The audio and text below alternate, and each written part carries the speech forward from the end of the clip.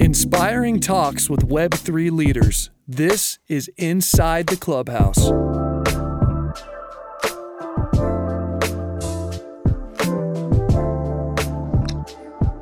GM, good sir. How are you? GM. How you feeling? Yeah, not the best, but didn't catch COVID, which was great. Didn't get the official pull-up. Oh my God, I can't even imagine if you came back with that. That would have been tough.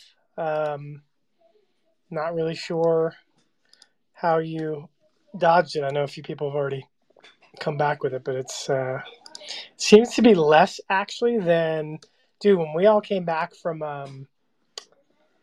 whatchamacallit, Miami. Holy cow, it was bad. It was like everybody and their brother had it, and somehow we avoided it. So I felt really, really lucky to sidestep that.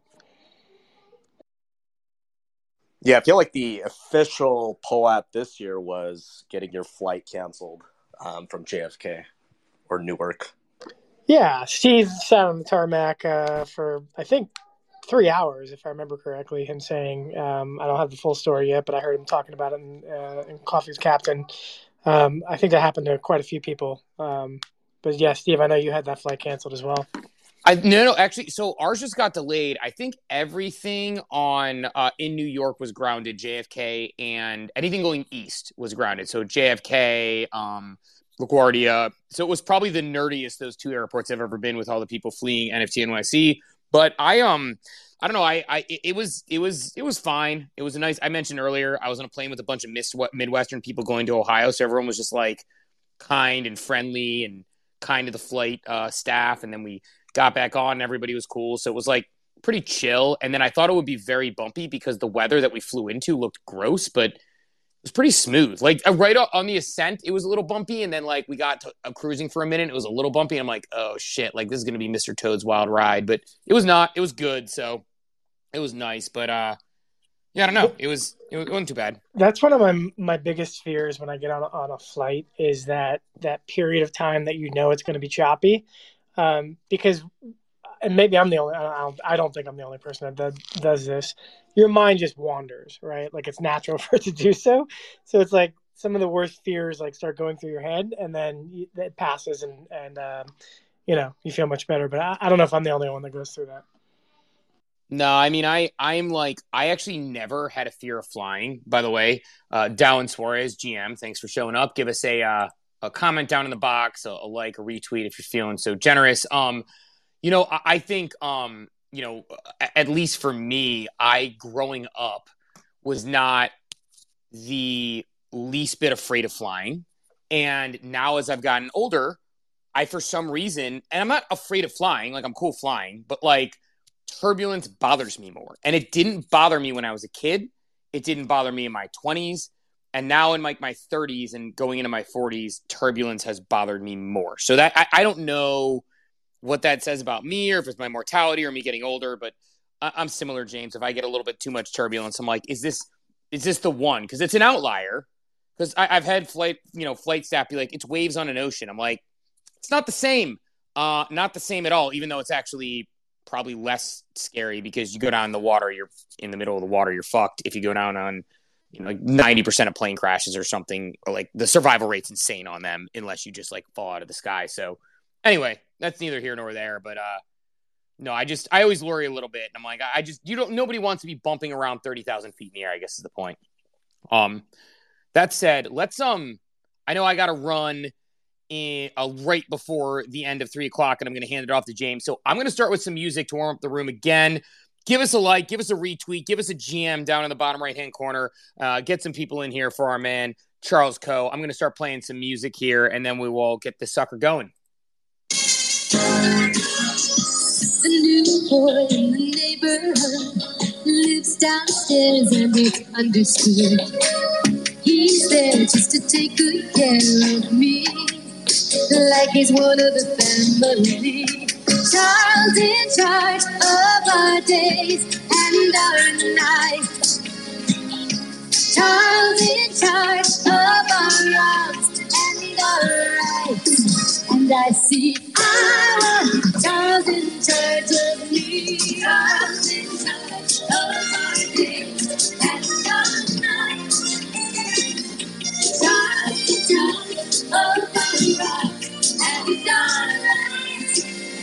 see. I want inside. I mean, does it get a better warm up song than that? I mean, I'm talking to Charles.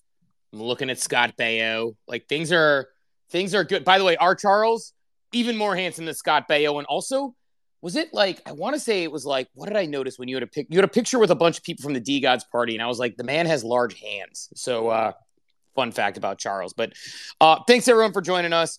We will get this sucker started just as we as always. Again, I'll say it one more time, then I won't ask again. I am sneaking out the back door as we approach 3 o'clock hour. James is going to take over the interview slot. But give us a like, give us a retweet, give us a what's up down in the bottom right-hand corner. Always helps people find the room. Always looking forward to these discussions and looking forward to this one. Charles is somebody who I had the opportunity to meet through Clubhouse archives, through the Key Society, and have since gotten to know him a little bit better. And he has an interesting background for sure. Knows a little bit about venture funding here and there, as well as, some, building some things of his own. But that said, Charles, how are you doing on this fine Tuesday afternoon? Oh, man. So last year, I got the official Poe app, got 2 lines for COVID. But this year, I didn't catch COVID, but I feel way worse. So not sure what I caught, but hanging in there. This is it's a very exciting day, a very exciting week. It's this space in general just moves so fast, but there's just so many opportunities. So regardless of how I feel, like physically, it's a good day. No, it's good. I'm sorry to hear you're feeling. You got a little bit of a case of the sniffles, under the weather. I think a lot of people left NFT NYC with that. I myself did not, so maybe it was a D Gods party thing because that was the only one I missed. Because I was out a little too late with the old Moonbirds team the night before. But excited to hear actually about your. I mean, I think James, if we don't get to it, I want to hear about. Actually, maybe I will. I'm going to go a reverse order here because I had a whole order I was going to go in, but now that you mention NFT NYC, I got to ask about your NFT NYC experience. I want to get to your background. I want to get how you got in NFTs, but it's top of mind. You're just coming off the week. What was your takeaway from NFT NYC? What were your favorite events? What excites you? What did you think sucked? I want to hear it all. Wow. Well, first off, NFT NYC literally is like the melting pot for NFTs. I think it's just one of the best ways for people to get together and to kind of tap into, what we call utility. And, we spend so many days, hours, weeks, months, hanging out on Twitter, but being able to meet people in person, in IRL, just changes the game. I think what I felt too, just from being in this space for 2 years is, people want to help people. And, when you meet people in IRL, it just changes the game. I think there's degrees of relationship. There's degrees of kind of helping people, and forging that IRL relationship just takes it to the next level. So I was there Tuesday. So I flew in Tuesday from Seattle, stayed till Sunday. The first day is usually kind of, chill. And then, I'm a long-term like Doodles holder. So JKB had a huge, pretty awesome party. Where was it at? I don't even remember. It was down south somewhere. I think it was like lower Midtown or something. But felt like there was about 300 people jammed in there. When it's New York, you can just say like lower mid upper town Manhattan is where it was. And they'll just be like, that sounds right. Like most people don't know New York the way others do. So just, lower midtown sounds right. I nod in my head. I'm like, he's probably right. Oh, man, yeah. But, I mean, it's so cool. But, it's crazy because I minted Doodles. Yeah, and I'm at this party. And, I'm, super active in the community. And I'm in there. I'm like, oh, shit. I don't recognize anybody. I probably recognize maybe, 5 people. But I think there's still that, thick wall of, how do we break down that wall? How do we, we hear this, bridging of the gaps and all this stuff. But I think it's still tough with, Twitter and, real relationships. I mean, you can forge a relationship online, but again, how do we remove that wall? And it's we don't want to wait 1 year to remove that wall. So I think there needs to be an easier way. But anyway, so I was there, drinking, dancing, meeting the crew. And then, I dipped after like probably about 2 hours and then went to bed. So that was night one. And then day two, I don't know if you want like a play-by-play here, but yeah, so I'm working on a cool project that, I'll double click here. But we had a pretty awesome, breakfast and, met with the team at ZTX. And a couple other parties. Let's see. So the Claynosaurs. Did you get a chance to go there, Steve? I didn't get a chance to, but I heard good things. Damn, like they make dinosaurs cool. I mean, dinosaurs have always been cool, but they took it to the next level. It was a rooftop party. Let's see, west of the island, or west of the state. But yeah, rooftop, and the lines just wrapped around the block. And I think one of the cool things that Claynosaurs is doing is really bringing in like physical things into the world. So they designed these physical cards, and within the pack, kind of like Pokemon cards, you can like reveal like different types of like utility and like NFTs and allow lists and different prizes. So even that, right? Like, I think as humans, we just love to like touch and feel versus all just like, this like, VR world or whatnot. But yeah, it was cool because it's, in like Web2, you have like your, like, I don't know, I haven't gone like clubbing in a long time, but you go out, maybe you see like a famous DJ, maybe you see your friends, maybe you see some like influencers around town. And then you go to a Web3 party, like a kick-ass one, and you see kind of these celebrities, right? Like you're like, oh, whoa, there's like K-Money over there, or hey, there's Thread Guy. So it's like culture's the same, right? In terms of kind of how we gravitate towards like energy and popularity, and we all want to fit in. But I thought that was a cool experience. I felt like the Clayno party had kind of like the who's who, which was dope. Yeah. But man, I wish you were there.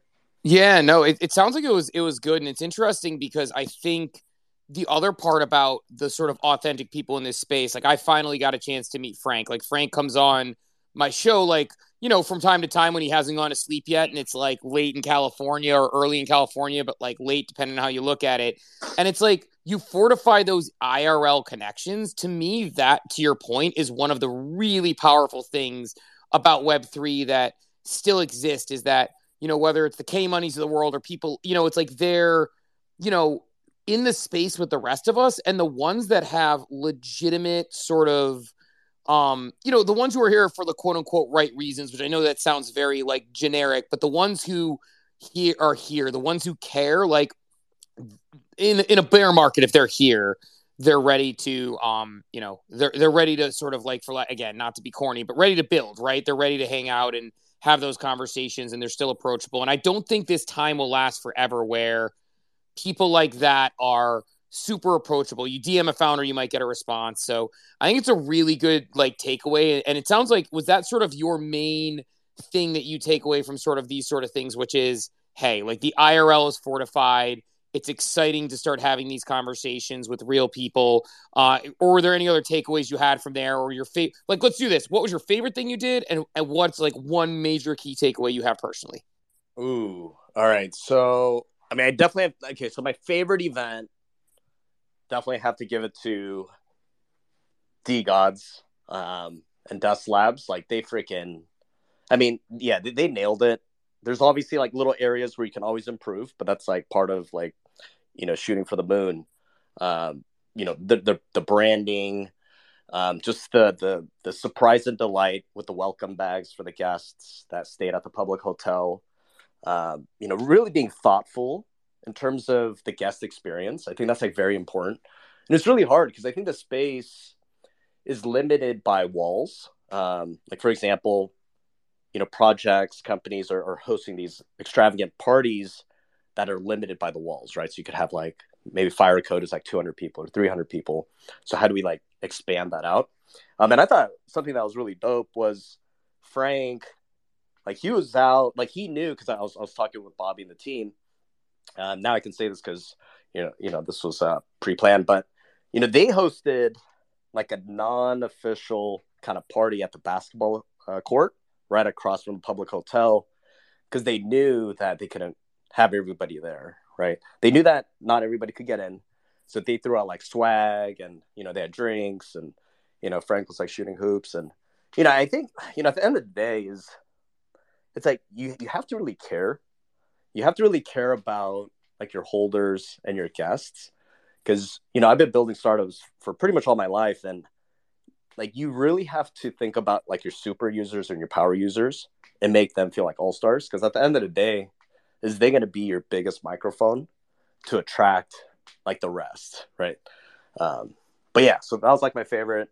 Let's see, favorite moment. There are a few. Like I went to this whale dinner with D-Gods, and had a tequila shot with Frank, and we're just like talking about life, and just like the hard truth of just like being ambitious and just like going after goals and dreams. I was with K Money. He did the worm. That was pretty dope. But I think it's not really like one moment. I think it's like everything. And not being afraid to like being rejected. Like I started like messaging people, some people didn't even like respond back on Twitter DMs, but I was fine with that. But like I connected with Illa, the producer. We met at the party, and then we had breakfast the next day. So I think it's really about kind of like that human connection. But it's like, man, how do we scale that faster? But yeah, I'll stop there. No, I think it's a great takeaway, and that's something that I think. And here's the other thing that's crazy about, you talk about the DGOD stuff that I think is interesting, and I think this is like known or whatever, is like they not only do they run a really good event and have some surprise and delights, but as I understand it, like they made money on that event, and it's like for that to be like an event that actually turned into a profit center versus a loss. And I know a lot of people do sponsorships, like that is, some big brain thinking, I think, from what they did. So I think it's really cool.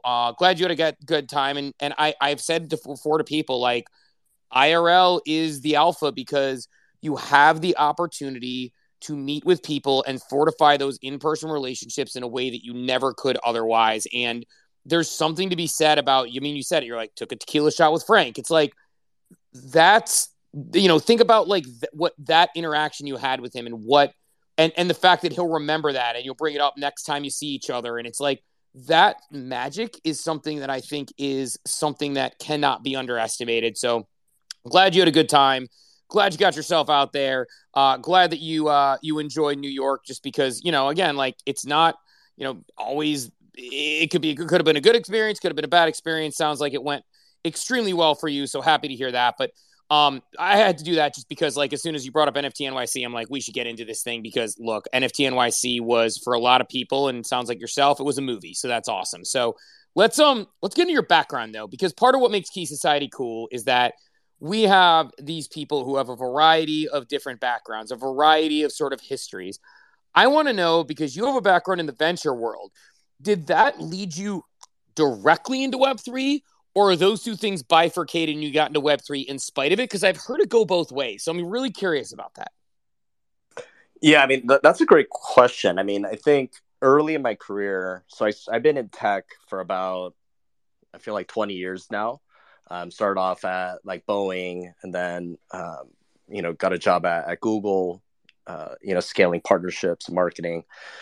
And then I got into the startup space, because like when you work at big tech, like it's cool, but you're a little capped in terms of like not quite innovation. Like Google had, is obviously like one of the most innovative companies in the world, but you're kind of limited in a box. So, for me, I wanted to kind of step out of the box and like fail and try some new things. So the first kind of company that I started was a networking company. So it's called Go Mixers. The whole idea, because there was a gap in my like kind of my journey where I couldn't find a job for almost a year, when like, oh wait, like crashed. I was like, shit, like I need to pay for my rent. So I actually became a concierge at my own apartment building, making like $7 an hour. And, the people that, I like check in and be, hey, can I get my package? And then it's like, I was the guy like handing packages to the Microsoft people and the Google people. And that was like a very humbling experience. But yeah, so that I think that like humbleness was like, okay, I'm just going to do my own startup. So so then I started this like networking company, right? Because I couldn't find a job. So it's okay. I'm just going to like build my own door. So that became pretty successful. Did about like 3 events a month, making like, $2,000 a pop per event. And then that like really was the first like startup experience. And a mentor once told me is for you to become the ultimate connector, you gotta connect, or what is it? For you to be the ultimate connector, you gotta just like keep opening doors, right? Because I think a lot of people, they hold on to those relationships because they don't like, you're kind of like selfish, right? It's like, oh, I don't want to make that intro because I don't want other people to take my business. But his whole philosophy was you just like intro without expecting anything back, and then you become the ultimate connector. Anyways, this guy, he became one of the most successful real estate people in the world. So then, after that, got into the fashion space, and that's where like Clubhouse archives means a lot to me, and just like the innovation with Web3. So created a what is it? Sorry, I'm like winded right now. So you gotta you're getting back into form after NFT NYC. I feel it. It's like you're sick. You've been networking for a week. You're like mentally exhausted. You're getting back into form. I feel it. Exactly. So here, I'll go more high level so I could get the words out. But yeah, so after that, got into the fashion space, and it was just like really just hustling. Hooked up with these 2 dancers. They're twins. They had like a ton of street culture. And, we were doing like dancing videos. Like, yeah, I'm not a good dancer, but they are. So we started like shilling this out, building the brand, and then got into the creator economy, and then became an investor, and then, became a day trader. Got into crypto in about like 2016.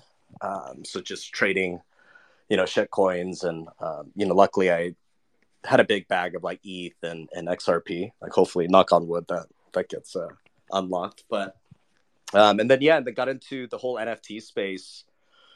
I'd say like crypto kitties. I missed the Bored Apes. I my whole story is I minted the derivatives. I minted like 20 derivative apes that went to zero. And then they just fell in love with the space. And now I've consulted and advised for a number of different Web3 projects. And now I'm heading marketing at ZTX. So what you mentioned you fell in love with the NFT space, because first I was going to ask, and James put a button in this one in case I run on time on this one. I was going to ask you what attracted you to the fashion space, but then you said I fell in love with the NFT space, and that's a very strong statement. Why did you fall in love with the NFT space? What was it? Because you've been in crypto, you've been in startups, you've been in tech, you've been in fashion. Why did you fall in love with the NFT space? Yeah, great question. I think for me is I studied engineering, but at the core, I feel like I've always been kind of like a creator, a creative. My mom, she graduated from like the art school in Chicago, and I, fell in love with photography and did that for like 10 plus years. Became like a food writer, and so at the core, I love like the creative, the artistry, and things like that.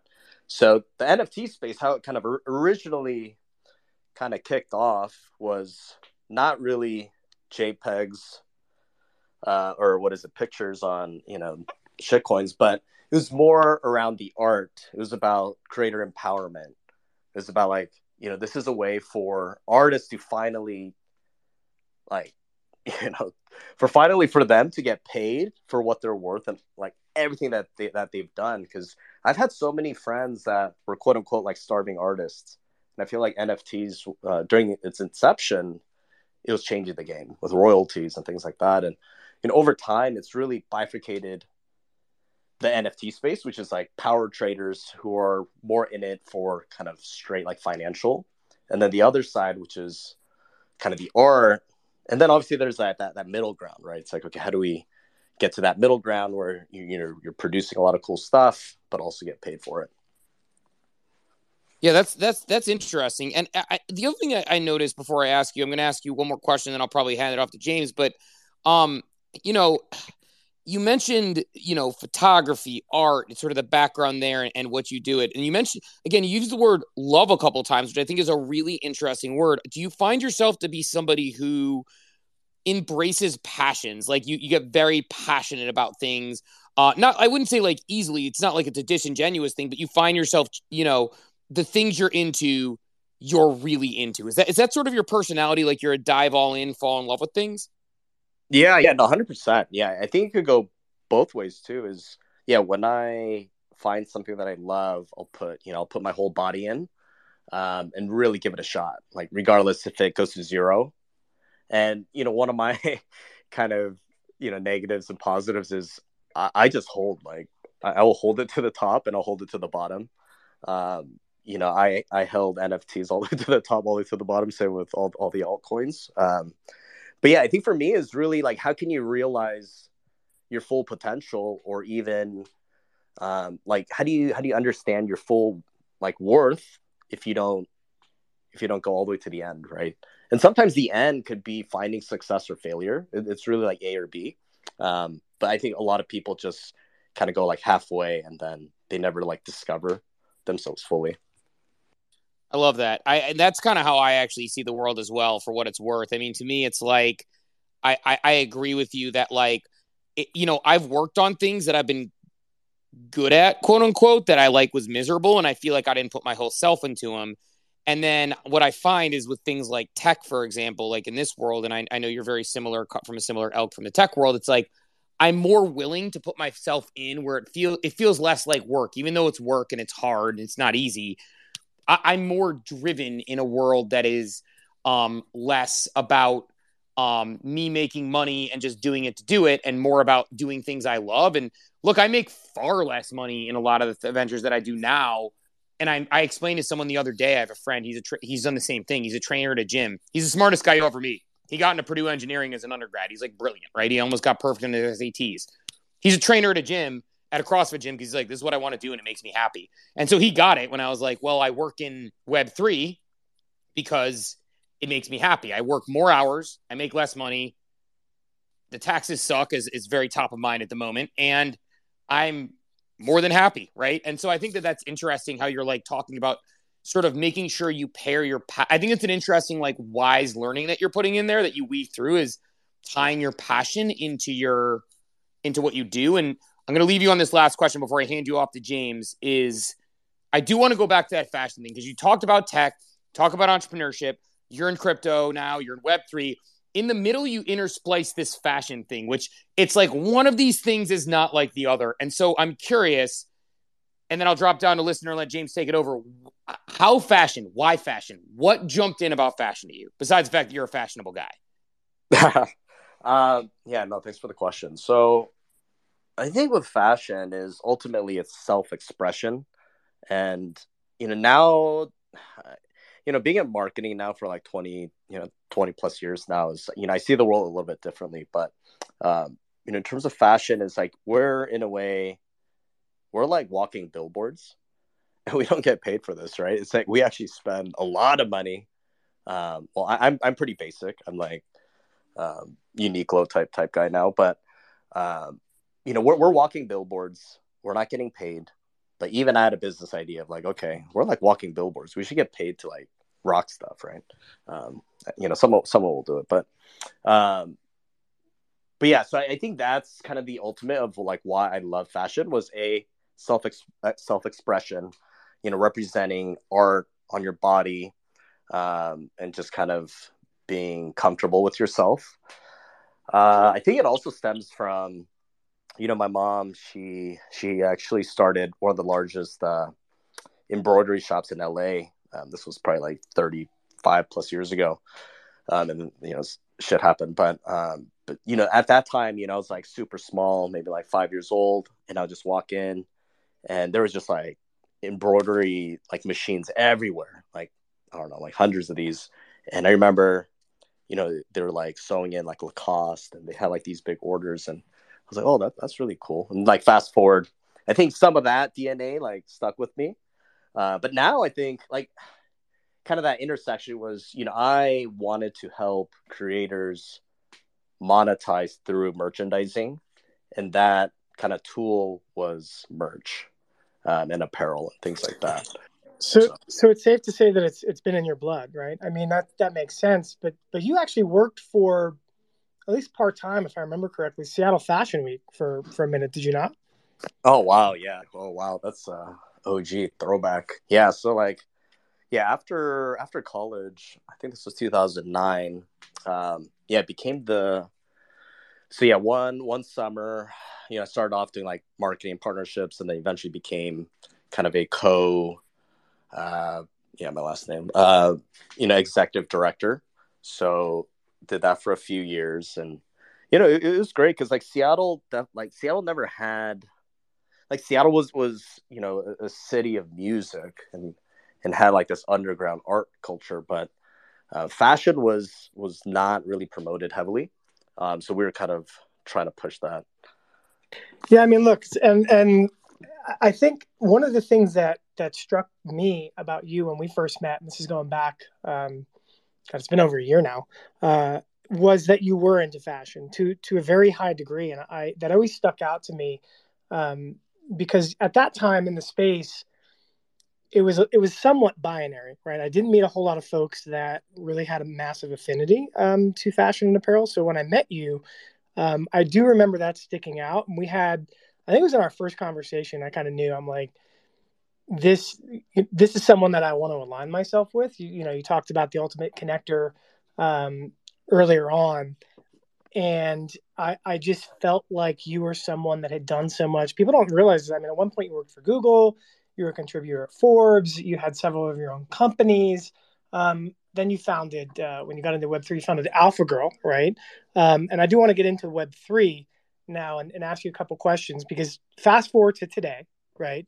You are working with ZTX. And I don't know if a whole lot of folks out there know not only ZTX, but Zepeto. So for those of us that don't know, can you tell us first off what Zepeto is?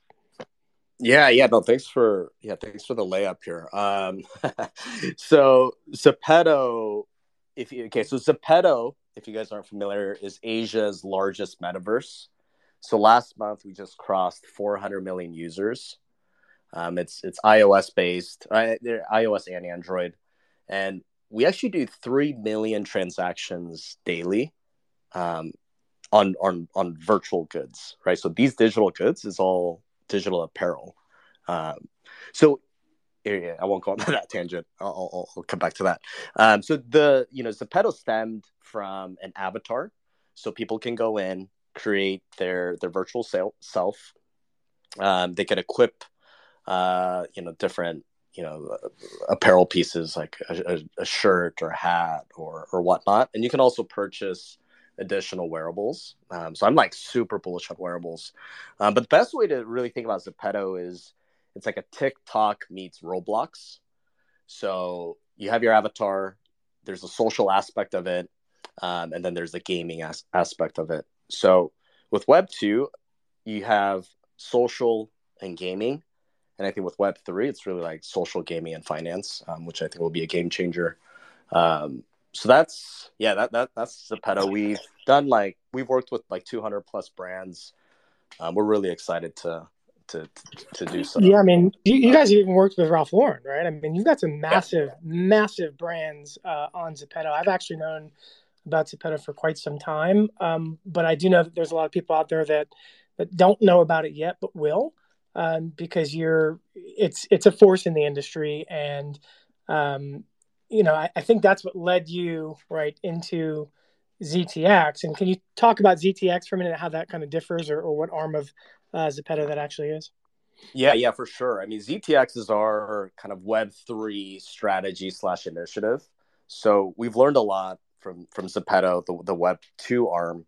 And what we wanted to do was really understand and learn from Zepeto and integrate the Web3 technologies, right? Like that goes from like digital ownership to finance, to be able to like trade these assets, to really have an emphasis on community building.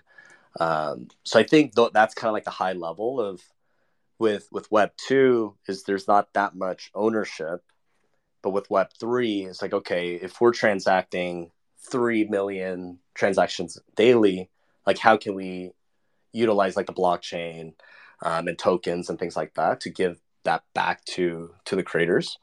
And the nice thing is that Zepeto is really driven. I think over 90% is UGC. So that's kind of what we're focusing on too with ZTX is like, how can we build out these creator tools for people to create wearables, to create a marketplace, trade with people, and then, build out what we call our game in about Q3, Q4. So that's going to kind of encompass everything together. And with that, so what would you say the main focus is in terms of the brand for the future within Web3? I mean, I know you're doing collaborations, and we'll get to that in a second in terms of like, you mentioned Frank earlier, but I know you did a collaboration with them that we can get into. But what would you say the main focus is for ZTX within the space for the future? Yeah, and I think the future will work itself out. I fully believe. I think it's always good to have the vision and the goals, but it's about like what you do today. And I think right now our main focus is, how do we build the best community? How do we build and kind of connect with existing culture? Like I think culture is like one of the hardest things to develop for any brand, especially like stepping into Web3, because you can't really like buy culture, right? I mean, maybe you can, but but it's like short term. But it's like, okay, how do we immerse ourselves? How do we build, trust in the ecosystem? And how do we deliver? We have this saying like internally, we call it like proof of ship, right? Because there's a lot of projects that promise on a roadmap saying, hey, like we'll do X, Y, Z. But like for us, it's like, okay, let's just like deliver something before we even mint, which is our avatar builder. So if you go to ztx.io, we shipped our first like beta avatar builder. We can go in and create a free like avatar. And then that you'll be able to kind of integrate throughout our whole like ecosystem. Like we're building out a game or like mini games. And then we'll do like wearables and then eventually the open world. So is it safe to say, and I'm just guessing, I really don't know, would one of your strategies be to align with brands within the space to create wearables for these avatars? I mean, I know you do that now in Zepeto and with the whole Web2 branding. I'm just curious. Yeah, 100%. Yeah, I think for us is, I think that's kind of like low hanging fruit for us is, we're able to, in a way, leverage and utilize kind of our Web2 properties. So we don't have to like rebuild everything, which is nice. And then now it's about, how do we, team up with kind of the cultural brands, in the space right now, whether it be like the D-Gods or the Utes or the Doodles or, the Sappy Seals or whatnot, and then do kind of these wearables. And, like we're still kind of playing around with different mechanics, but it could be potentially, say you take, let's see, like, okay, let's take like Sappy Seals. So say you own a ZTX Genesis Home NFT and you own a Sappy Seals NFT. Well, because you own both of those, that could unlock like unique and special wearables that you can, you can, I guess, equip with Avatar Builder and then utilize that in the game. So, like we have the connections to Web 2, but again, like with Web 3, like no, like I feel like, oh, we teamed up with like Nike. That's great, but again, that's not like culturally driven, and I think we have to like, go step by step here.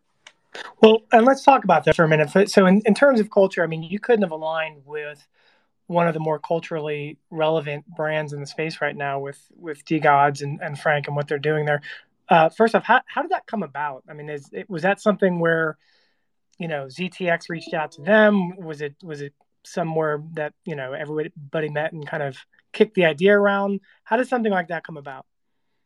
Yeah, I mean, I think, you always got to think start small. So for us, is we hosted a party in LA. Let's see, it was like in the Hollywood Hills, and we invited about like 200 people, and we had a pretty nice dinner there. But kind of the inception was just conversation and just relationship, because there's thousands of brands out there, and like Dust is doing incredible work right now, and they could work with any brand. But for us, it's like, okay, how can we align ourselves with the long-term vision, where it complements each other? So for us, it's like we're building and pursuing kind of this open metaverse world. And then for Dust, they're an incredible software company, but they also don't want to build everything themselves, right? So I think there was like alignment, like relationship, and then just kind of like the foresight to like succeed together. So how did New York like unfold in terms of was it a week-long thing, or was it a one night deal? Talk to me about New York and how that all went down. Yeah, great question. I mean, so we look at partnerships on a long-term scale. So even with our kind of integration with the DeGods Party and Dust Labs, is this just like one little piece of the big picture.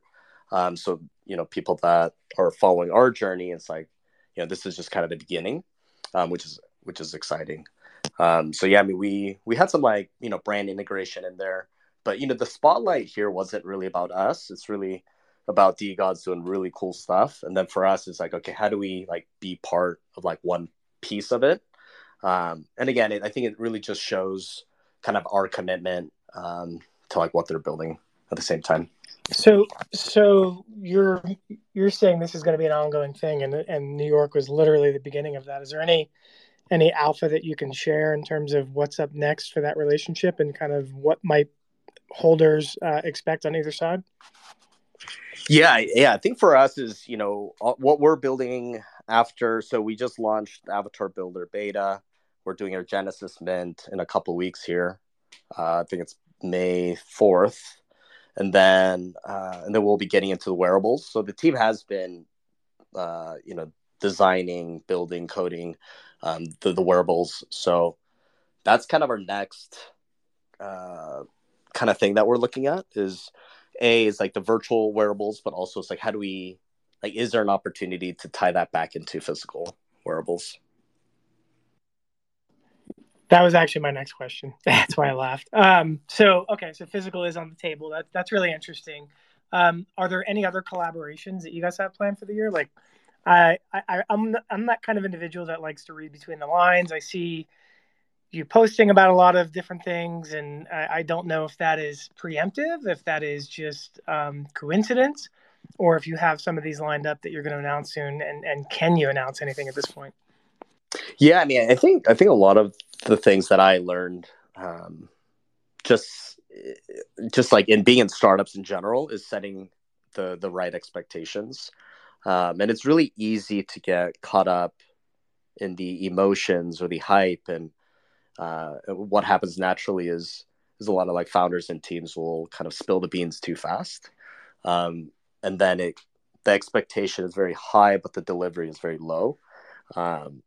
So I think we want to make sure that we don't want to announce something that's not going to come to fruition, if that makes sense. So we want to make sure that we're taking the right steps, we have everything baked out, and then like make an announcement. But yeah, we are constantly adding new partners. Which is very exciting. I think for us, it's like, okay, how do we best kind of like push out the news in a like a timely cadence without like losing interest of the followers, but also getting them excited. Yeah, and I think, look, I obviously don't want to talk about things that you can't. So I was just questioning on if anything was available at this moment. So I totally get that. You are an individual of high character. So I know that you wouldn't drop anything that couldn't be dropped. And I know you in terms of how you look at roadmaps. So to hear you say that definitely resonates, things and conversations that we've had. I did want to talk a little bit about New York again. I know Steve kind of walk through some of that. But aside from your work there, did you go to the actual conference? No, I personally did not. I think it's a balance. I wouldn't say there's no value to conferences. I think there is value at conferences for, like, I think there is like an education factor there where, you're able to, listen to a multitude of speakers and kind of get the intel. You could do that on Twitter, but sometimes Twitter, you don't get the caliber, I'd say, of knowledge. It's a different type of culture building, I'd say. So yeah, I did not. But generally, like, how I kind of set up my schedule is I double down on like relationship building, and that usually happens during like lunch through like maybe like 3 a.m. And then, I want to sleep in a little bit and then, have like brunch and then do it again. So, if you, that's the thing. I think like if you're new to the space, I think there is some value to kind of going to the, especially if I guess if you're new to like Web3, you can learn a lot.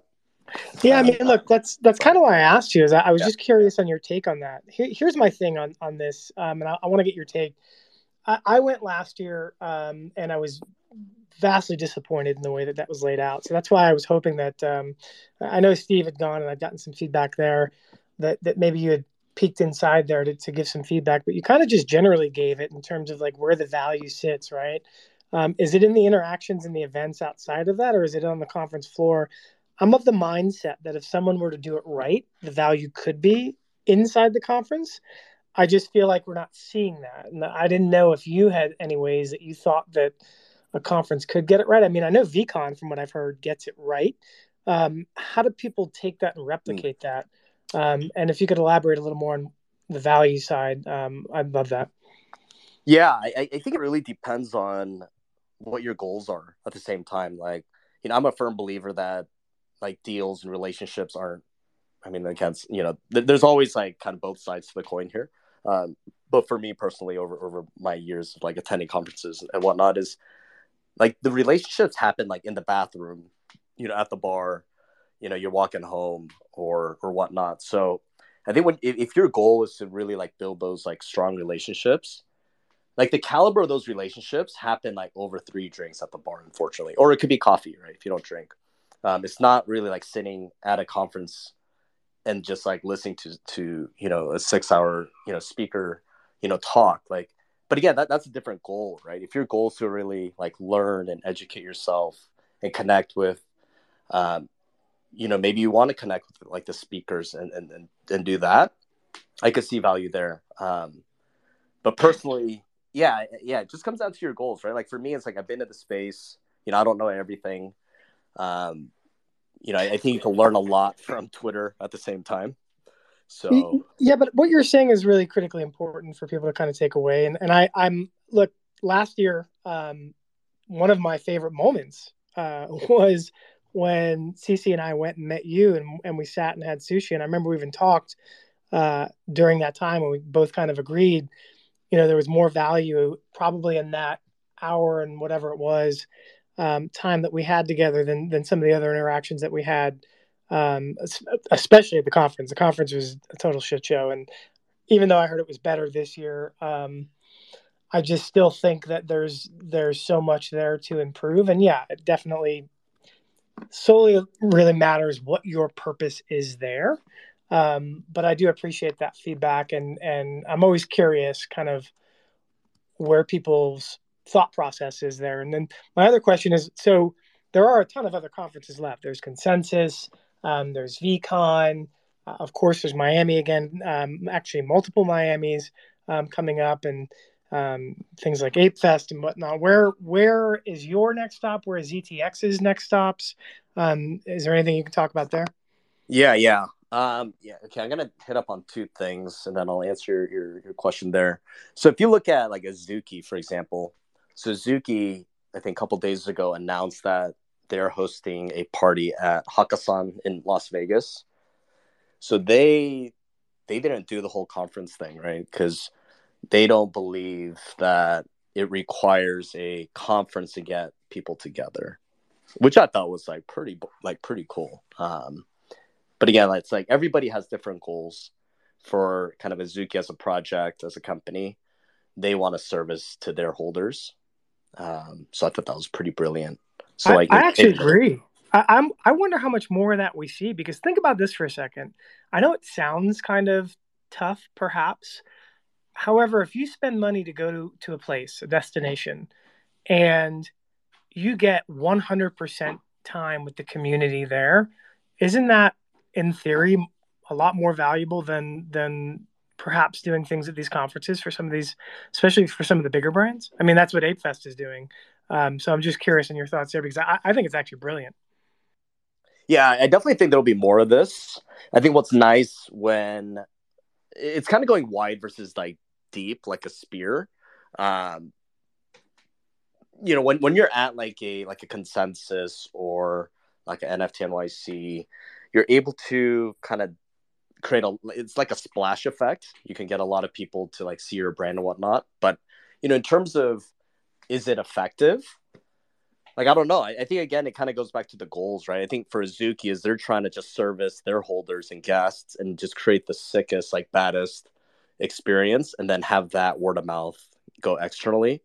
I think with NFT NYC is, unfortunately, they bring a ton of great caliber speakers. However, I think the cultural tie-in with projects is like super like bifurcated.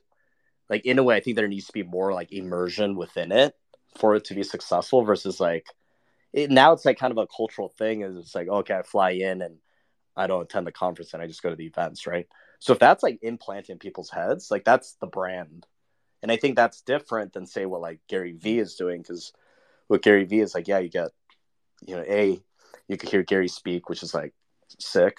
And then you get to meet like dope people. And he's creating an experience within it. So yeah, events are hard, right? Events are hard. They're big. They cost a lot of money. You just got to learn fast, or it's gonna fizzle away. Where are you off to next? Like, what's your next stop, personally? Man, I wanted to go to Vegas, but I've been flying a lot. I think for us will be Korea Blockchain Week. I think it's in September, so we'll be hosting a party there. Like we want to create like the baddest party there. Just that's kind of our home turf as well. So that's incredible. That's going to be amazing. The fact that your company is global at this point and obviously focused in Asia, so I'm sure there's going to be quite a few trips that you get to take there. Having spent a lot of time there, I can tell you, as I'm sure you know, that's absolutely an incredible experience, no matter where you really go there. Just a couple more questions. We're getting to the bottom of the hour here, and I know you powered through this today. You were sick, and first off, sincerest appreciation to you for taking the time. Sincerely, I really appreciate that. Two more questions. I'm always curious about this with people in the space. Is there anybody out there in the space, big or small, that you kind of fan out on, that you haven't met with, that you look forward to connecting with at these future conferences? Ooh, wow. Yeah, I mean, I know this is kind of like a very broad answer, but man, like I've connected with so many people on Twitter that I wish there was enough time to physically just meet everybody. And that goes from, like, you don't need to be a project founder. I think it's like everybody I've met on Twitter, I'd love to like meet them, because, when I was in NFT NYC, New York, I didn't attend the conference, but when I was in New York, I was able to meet a lot of people that I connected on Twitter. And that was just like such a good feeling. It was like meeting a pen pal that you haven't, like, you've been writing for like 10 years, and you're like, oh wow, like you're a real person. So I thought that was a cool experience. I mean, in terms of projects, I mean, I don't really like fanboy a lot anymore. I really think it's like, if it was meant to be, it was meant to be. I think it was really cool. Like, I've always wanted to meet Frank. I think Frank is doing cool stuff. I mean, for me, it's just, I always like look up to people who are like pushing the limits, that aren't afraid to fail, and that are in a way they can like they can like own up to that as well, where it's like, yeah, it's okay to fail, which I appreciate. Yeah, I mean, I think I think that's fair enough, and I'm the same. Like, I want to meet people that are pushing the boundaries. I thought it would have been cool to meet people. I know some people did, and I thought that was awesome. I think it's really cool of him to, interact with the community in the way that he did. So anybody that's kind of pushing the boundaries, I agree that would be nice. And then obviously everybody that I've made connections with over the past few years within this space that I haven't met IRL, that's definitely a goal. My final question to you before we go here is, where do you see the space, like, legitimately, when you think about the space? Where do you see it in the next 5 to 10 years? Like, in a perfect world, in your mind, or maybe not in a perfect world, and just in Charles's mind, in reality, like, where are we? Yeah, wow. Yeah, that's a great question. I think we're early. I see us very similar to kind of when the App Store like launched. I think people who were early to, like, these were mostly like developers, but people that created apps, it didn't really matter what it was. People, launched apps, put some marketing behind it, created a community, users, whatnot, and they ended up becoming successful. These are startups, right? I think over 98% will go to zero, unfortunately. But it will be the people that it's okay to go to zero. Like, you tried, just, don't scam people, but it's like, it's okay to like start again, right? I think the most successful startup founders have failed, and it's okay, right? I think it's okay to just keep pushing, keep learning. But again, it's like setting the right expectations, which is like critical, especially in a very like financial driven space here. So that's like one, that we're early. I think two is, blockchain, Web3. These are all buzzwords, and I think technology will evolve. For example, when you're going, whether you're on like Amazon.com, or if you're on whatever website, you don't look at like, oh shit, is this written in like PHP? Like people don't know, like people don't care, right? At the end of the day, it's like people care about kind of end user experience. And I think with Web3 and blockchain, all this is eventually this will all just be part of the tech. Like, people won't ask what it is.